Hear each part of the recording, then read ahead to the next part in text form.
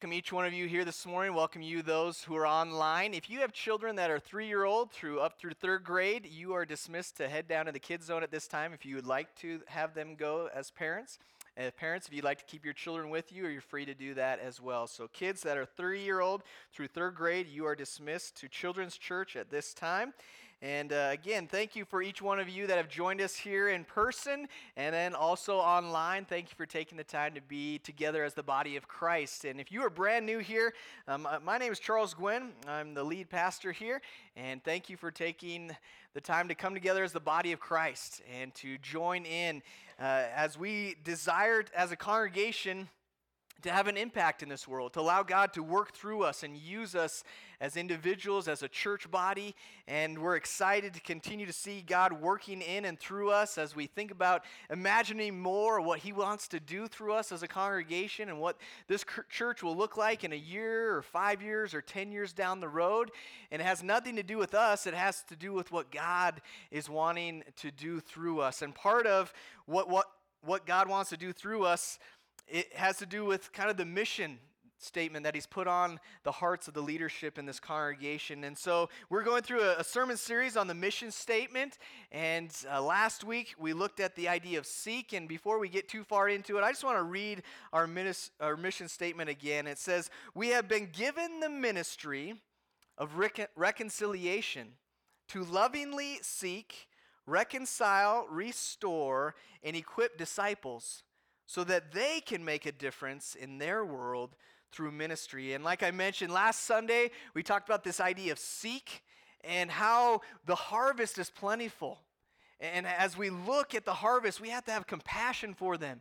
And we have to see their potential. And we got to realize that the problem is not the fact that God isn't saving souls, but that the workers are few. And I encourage you maybe to set an alarm both for 9:38 in the morning and 9:38 at night on your digital devices to remind you. And of course, 9:38 a.m. comes in the middle of the first hour service, so we stopped and we prayed.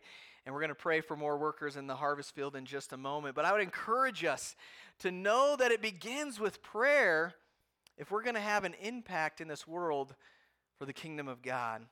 And this morning, the title of the message is The Ambassador's Ministry of Reconciliation. We're going to be looking at 2 Corinthians chapter 5, verses 17 through 21. And before we jump into those verses, will you pray with me this morning?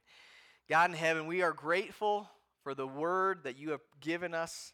We thank you for the hope that we have to spend eternity with you, that this world is not our home, that we're just passing through. And God, we are grateful that we have purpose and meaning here on this earth, that each and every one of us, you have given a responsibility, a mandate, a command, the ministry of reconciliation. So we as a church desire to follow your word to the best of our ability, to be obedient to your word. And God, I pray that we would understand your word this morning. In the name of Jesus I pray. Amen. Now it came to pass that a group existed who called themselves fishermen. And lo, there were many fish in the waters all around. In fact, the whole area was surrounded by streams and lakes filled with very hungry fish. And week after week, month after month, year after year, those who called themselves fishermen met in meetings to discuss their call to fish and how they might go about their fishing. And year after year, they carefully defined what fishing means, defended fishing as an occupation, and declared that fishing is always the primary task of the fishermen. They continually searched for new and better methods of fishing and for new and better definitions of fishing. Further, they adopted slogans like, "The fishing industry exists by fishing, as fire exists by burning. And fishing is the task of every fisherman." They sponsored special meetings called Fishermen's Campaigns and the Month for Fishermen to Fish. These fishermen built large, beautiful, expensive buildings for local fishing groups. The plea was that everyone should be a fisherman and every fisherman should fish. One thing they didn't do, though, They didn't fish. They met regularly. They organized local, state, and national associations to help the local fishing groups, to send out fishermen to places where there were many fish. They continued to meet with great fervor and spoke about their vision and encouraged to speak about fishing, to promote fishing in far regions of the world where many other varieties of fish swam. They enjoyed times to share their favorite casting techniques and all the new fishing equipment that was on the market, and yet they didn't fish. And some fishermen got together and decided to build training centers where the primary purpose would be to gather men and teach them how to fish. And they offer courses on the needs of the fish, the nature of the fish, where to find fish, the psychological reactions of fish, and how to approach and even feed the fish. Those who taught had doctorates in fishology, but the teachers didn't fish. They only taught fishing.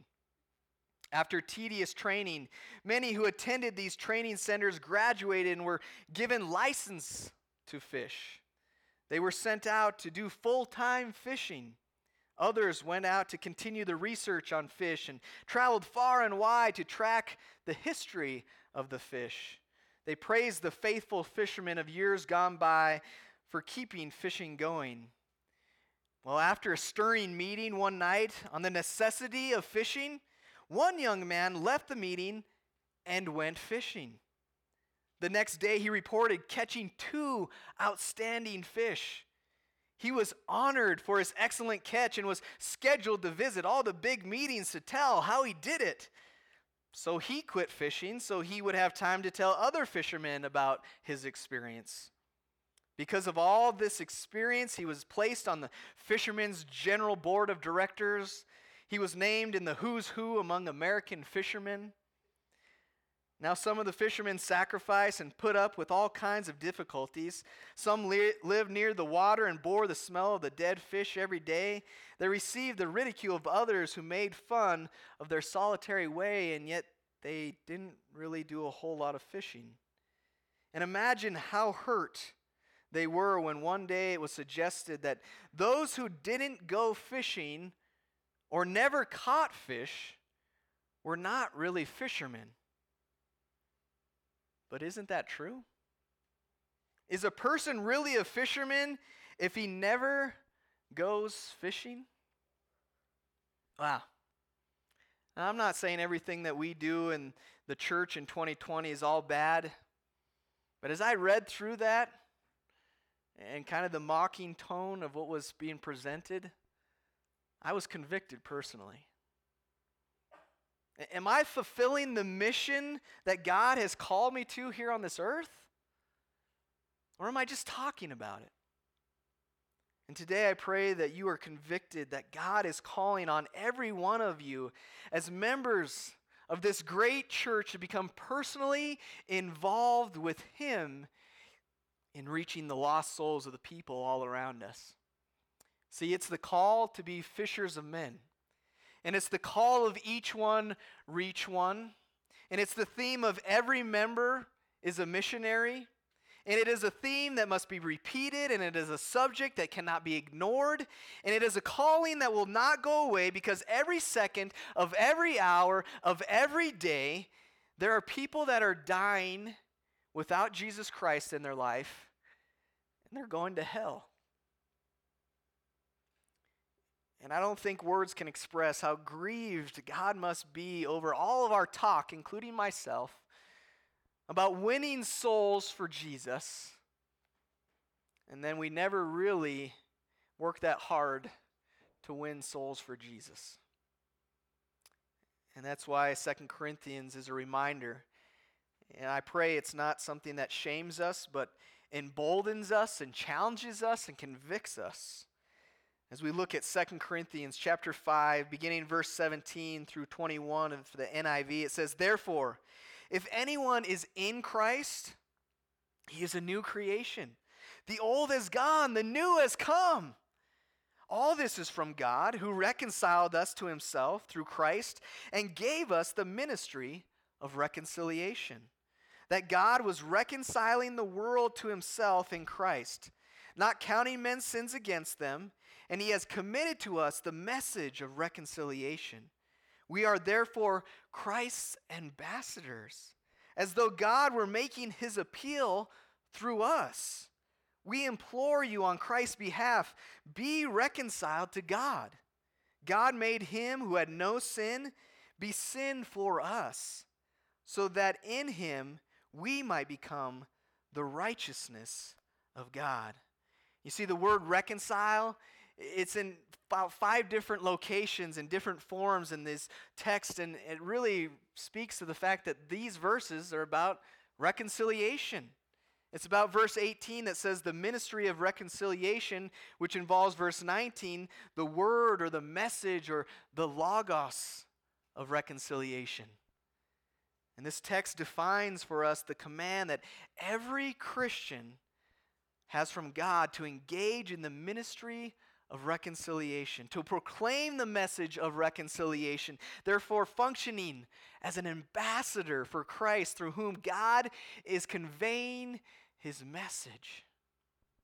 And when we say the word reconciliation, in our culture, we understand what that means, what that looks like. I looked it up online. It was a pretty basic definition. It's a bringing back of a relationship, a strained relationship that is brought back together. And there are friendships that need reconciliation. There are marriages that need reconciliation. There are sibling rivalries that need to be reconciled. And we understand what it means to have a differing of opinion with someone to the point maybe where there's a divide, and we know that we need to be reconciled with that individual. And when it comes to being reconciled to other sinners as humans, that makes sense to us. But to be reconciled to a holy, pure, faultless, holy God, that doesn't always really compute in my mind. I mean, it doesn't really make a whole lot of sense because God is holy. He is perfect. The division that's taking place between us and God is all because of me and my mistakes and my guilt. It's my responsibility. It's my fault. I'm the one that has violated the relationship, and yet God has determined a way in which sinners can be reconciled to him. You'd think he'd just be like, oh, whatever. But God wants to be in relationship with us. And God's plan for reconciliation just blows my mind. I have a hard time really thinking it through because it's a God that is perfect and holy, being offended, who's been blasphemed, whose law was violated regularly and willfully, who then desires to reconcile all those violators back to himself, and so by offering his one and only Son, his only begotten Son, as a sacrifice on the cross for us. But God, in his perfect plan, has designed a way of reconciliation. And we are here in this church, and not only just here in this church locally, but the church that spreads across the globe with the objective of proclaiming the word of reconciliation as ambassadors. And so if you're to take notes this morning, to keep yourself awake and to be able to remember what was discussed later on, I'd encourage you to write down, we are ambassadors. The term there that you see in verse 20, ambassadors, is pretty straightforward. It's the term that means an ambassador, okay? It's something that at that time was very familiar to the culture that was being written to. It was a title that was possessed by someone who represented his government. It was a term of great dignity. And to scorn an ambassador, to reject an ambassador, was to scorn or mistreat the government that individual represented or the monarch that they represented. And an ambassador, they speak wholly and completely for the king or the government. You see, an ambassador is the mouthpiece of his sovereign. He never utters his own thoughts. He never makes private personal offers. He doesn't give personal promises. He doesn't make personal demands. He represents his sovereign. And so we are ambassadors of Christ. We are God's ambassadors. And it says God is pleading. He's pleading to the lost of the world through us. That's the way it's going to happen. It's through us.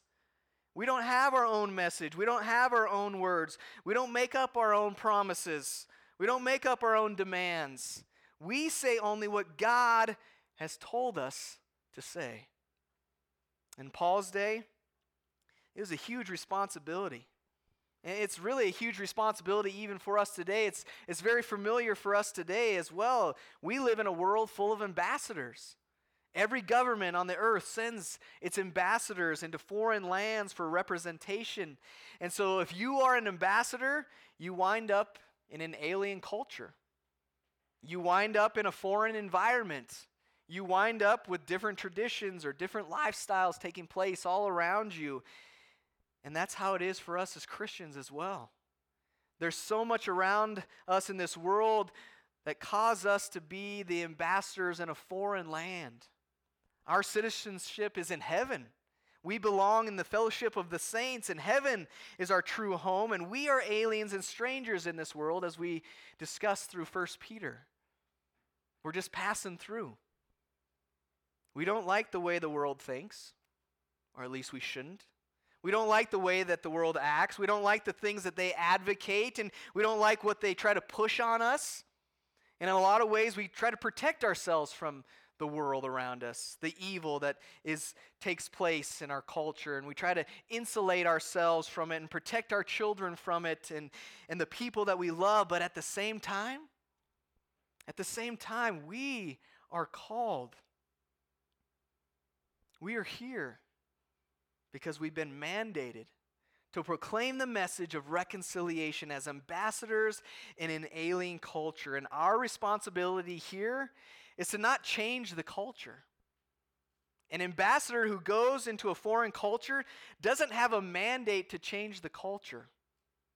And if you're a U.S. ambassador to France, or a U.S. ambassador to Haiti, or the U.S. ambassador to any other country in the world, your job is not to change the culture.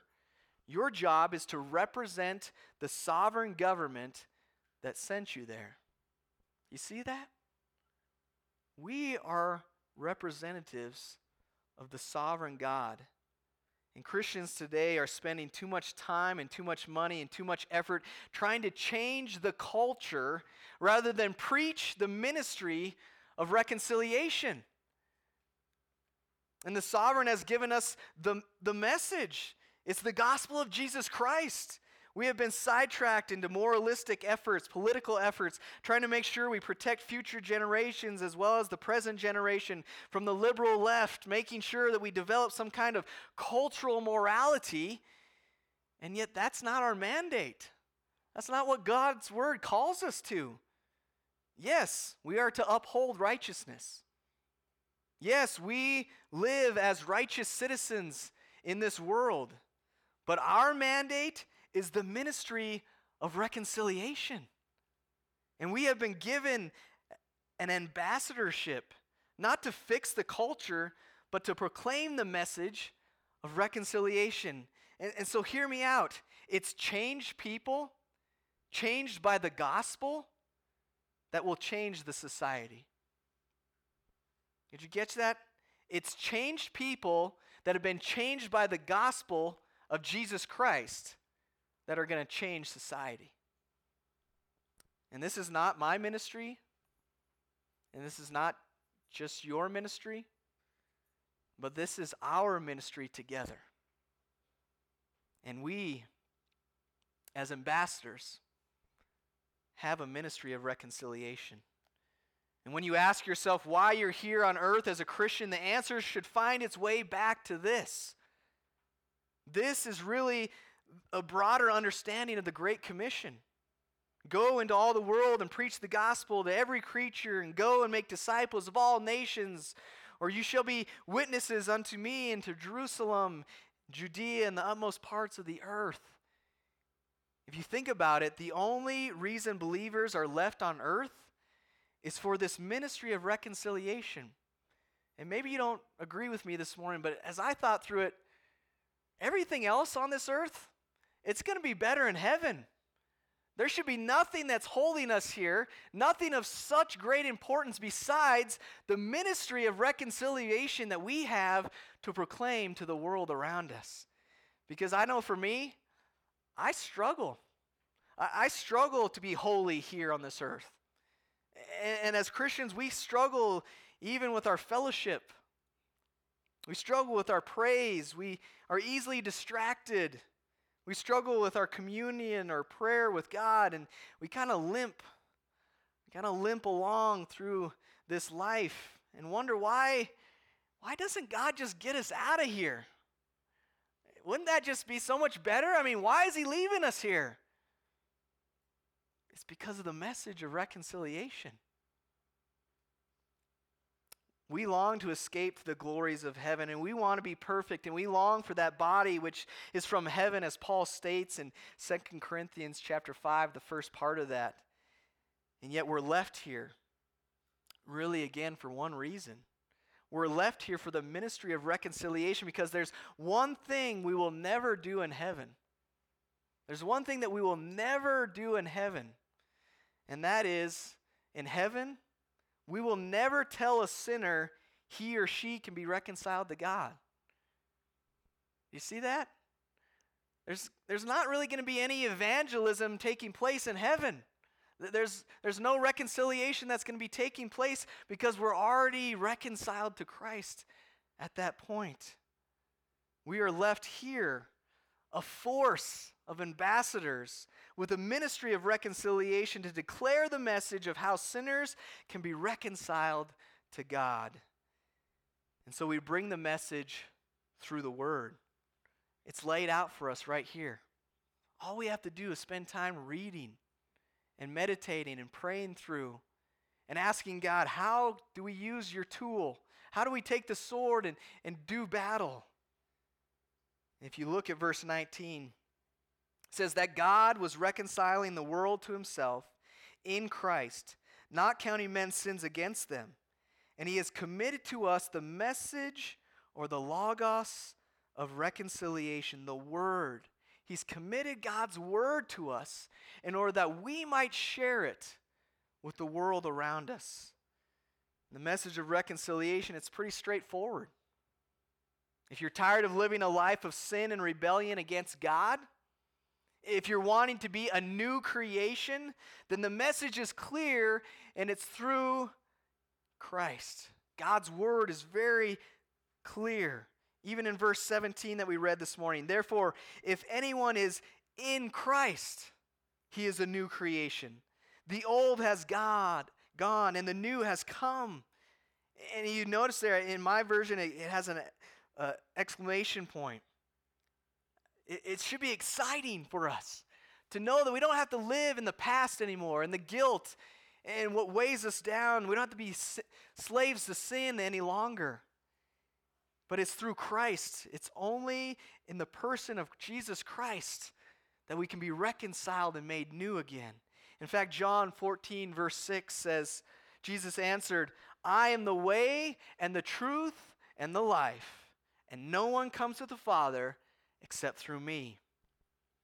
And you can follow somebody here on this earth, online, Twitter, wherever, following someone. And you can even be in a very intimate relationship with someone in marriage. Or you can just be in the presence of people.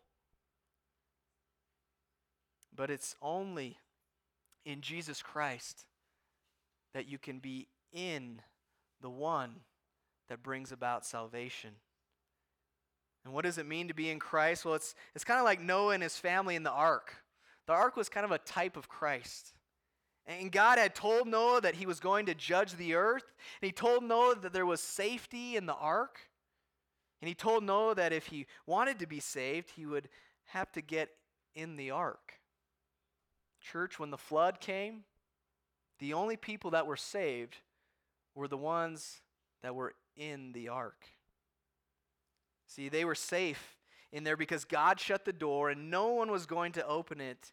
And we, in Christ, it's the same thing.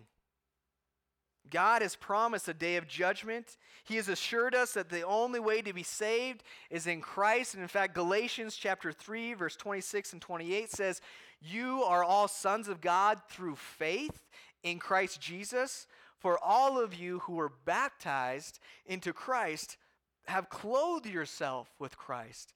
There is neither Jew nor Greek, slave nor free, male nor female, for you are all one in Jesus Christ, in Christ Jesus." And we also read in Acts 2:38, Peter replied, "Repent and be baptized, every one of you, in the name of Jesus Christ for the forgiveness of your sins, and you will receive the gift of the Holy Spirit." You see, our sins, our mistakes, our mess-ups, that separates us from God. And the picture that I always have in my mind is God on one side of a huge chasm and us, and the separation that takes place because of our sin. And the only way that we're brought back to Jesus, to God, is through Jesus' sacrifice on the cross. And we draw a cross between us on one side of the chasm and God on the other side of the chasm. And we're reconciled to Him through the blood of Jesus Christ. You see, if we're going to be reconciled back to God, we must put our trust and our faith in Jesus and respond through repentance, which is a desire to allow God to change us, to change our lives. And we confess Jesus as our Lord and Savior, and we're willing to die to our old selves, to be buried in the watery graves of baptism, to rise in newness of life, and in order that we might have the gift of the Holy Spirit and a forgiveness of sins, that we might daily choose to live for Jesus. See, it's all about Jesus. In fact, some people say, well, what do I share with someone? If I'm trying to reconcile them to God, well, there's lots of things you can share in God's Word, but one thing that I want to draw your attention to is Colossians chapter 1, verses 19 through 23. And it's, again, this concept of God reaching out to His creation. Colossians chapter 1, verses 19, it begins speaking about Jesus. It says, "For God was pleased to have all His fullness dwell in Him," talking about Jesus, "and through Him to reconcile to Himself all things, whether things on earth or things in heaven, by making peace through His blood shed on the cross." That's the message that we have to share. "And once you were alienated from God and were enemies in your minds because of your evil behavior, but now He has reconciled you by Christ's physical body through death to present you holy in His sight, without blemish and free from accusation. If you continue in your faith, established and firm, not moved from the hope held out in the gospel. This is the gospel that you heard and that has been proclaimed to every creature under heaven, and of which I, Paul, have become a servant." We take God's Word and we share it. We don't change it. We don't think we have to come up with our own words. We share what our sovereign has given us as ambassadors to share. It's the idea of being reconciled to God through the sacrifice of Jesus Christ. And that is the message that each of us needs to share with a parent, a spouse, a sibling, a child, a relative, maybe a coworker, a friend, or a neighbor. And I'm not saying it's easy. If it's easy, we'd be doing it right and left. But it takes prayer and dedication and a willingness to be living a life of being on purpose. And knowing that the only chance we're going to have to share the message of reconciliation with someone is here on this earth. And I would say one of the easiest ways to share that message is just to tell your story, to share what God has done in your life, to share the hope that you have for eternity. And maybe you start a conversation with, so what do you think is going to take place once this world is all over and done with? And allow for them to share what they think, and then share what from God's Word we know to be true.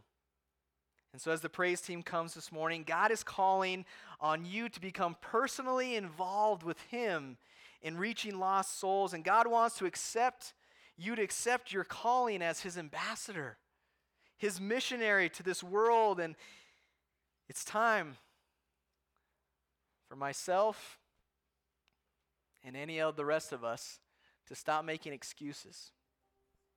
We got to stop making excuses and start doing what God has called us to do. So the question is, are you ready to quit talking about fishing? Are you ready to quit talking about being a missionary or an ambassador and actually start being one? Because it's not really about you or me. It's about God reconciling lost souls through His Son, Jesus Christ. A childhood accident caused poet Elizabeth Barrett to lead a life as a semi-invalid before she married Robert Browning in 1846. And in her youth, Elizabeth had been watched over by her tyrannical father. When she and Robert were married, their wedding was held in secret because of her father's disapproval. And after the wedding, the Brownings sailed for Italy, where they lived for the rest of their lives. But even though her parents had disowned her, Elizabeth never gave up on the relationship. Almost weekly, she wrote them letters, and not once did they reply. And after 10 years, she received a large box in the mail. Inside, Elizabeth found all of her letters, and not one had been opened. Today, some say those letters are among the most beautiful in classical English literature, and had her parents only read a few of them, their relationship with Elizabeth might have been restored. Have you been reconciled to God through salvation? If you never have, today is the day of salvation, and God has written you a letter through the Bible that is pleading for you to be reconciled to Him. My prayer for you this morning is don't reject this letter this morning. In fact, 2 Corinthians 6:2, which is some verses that follow the passage of Scripture that we read this morning, it says, "For he says, in the time of my favor I heard you. In the day of salvation I helped you. I tell you, now is the time of God's favor. Now is the day of salvation." And this morning, if you need to give your life over to Jesus Christ for the very first time, will you come as we sing? Will you stand with us this morning?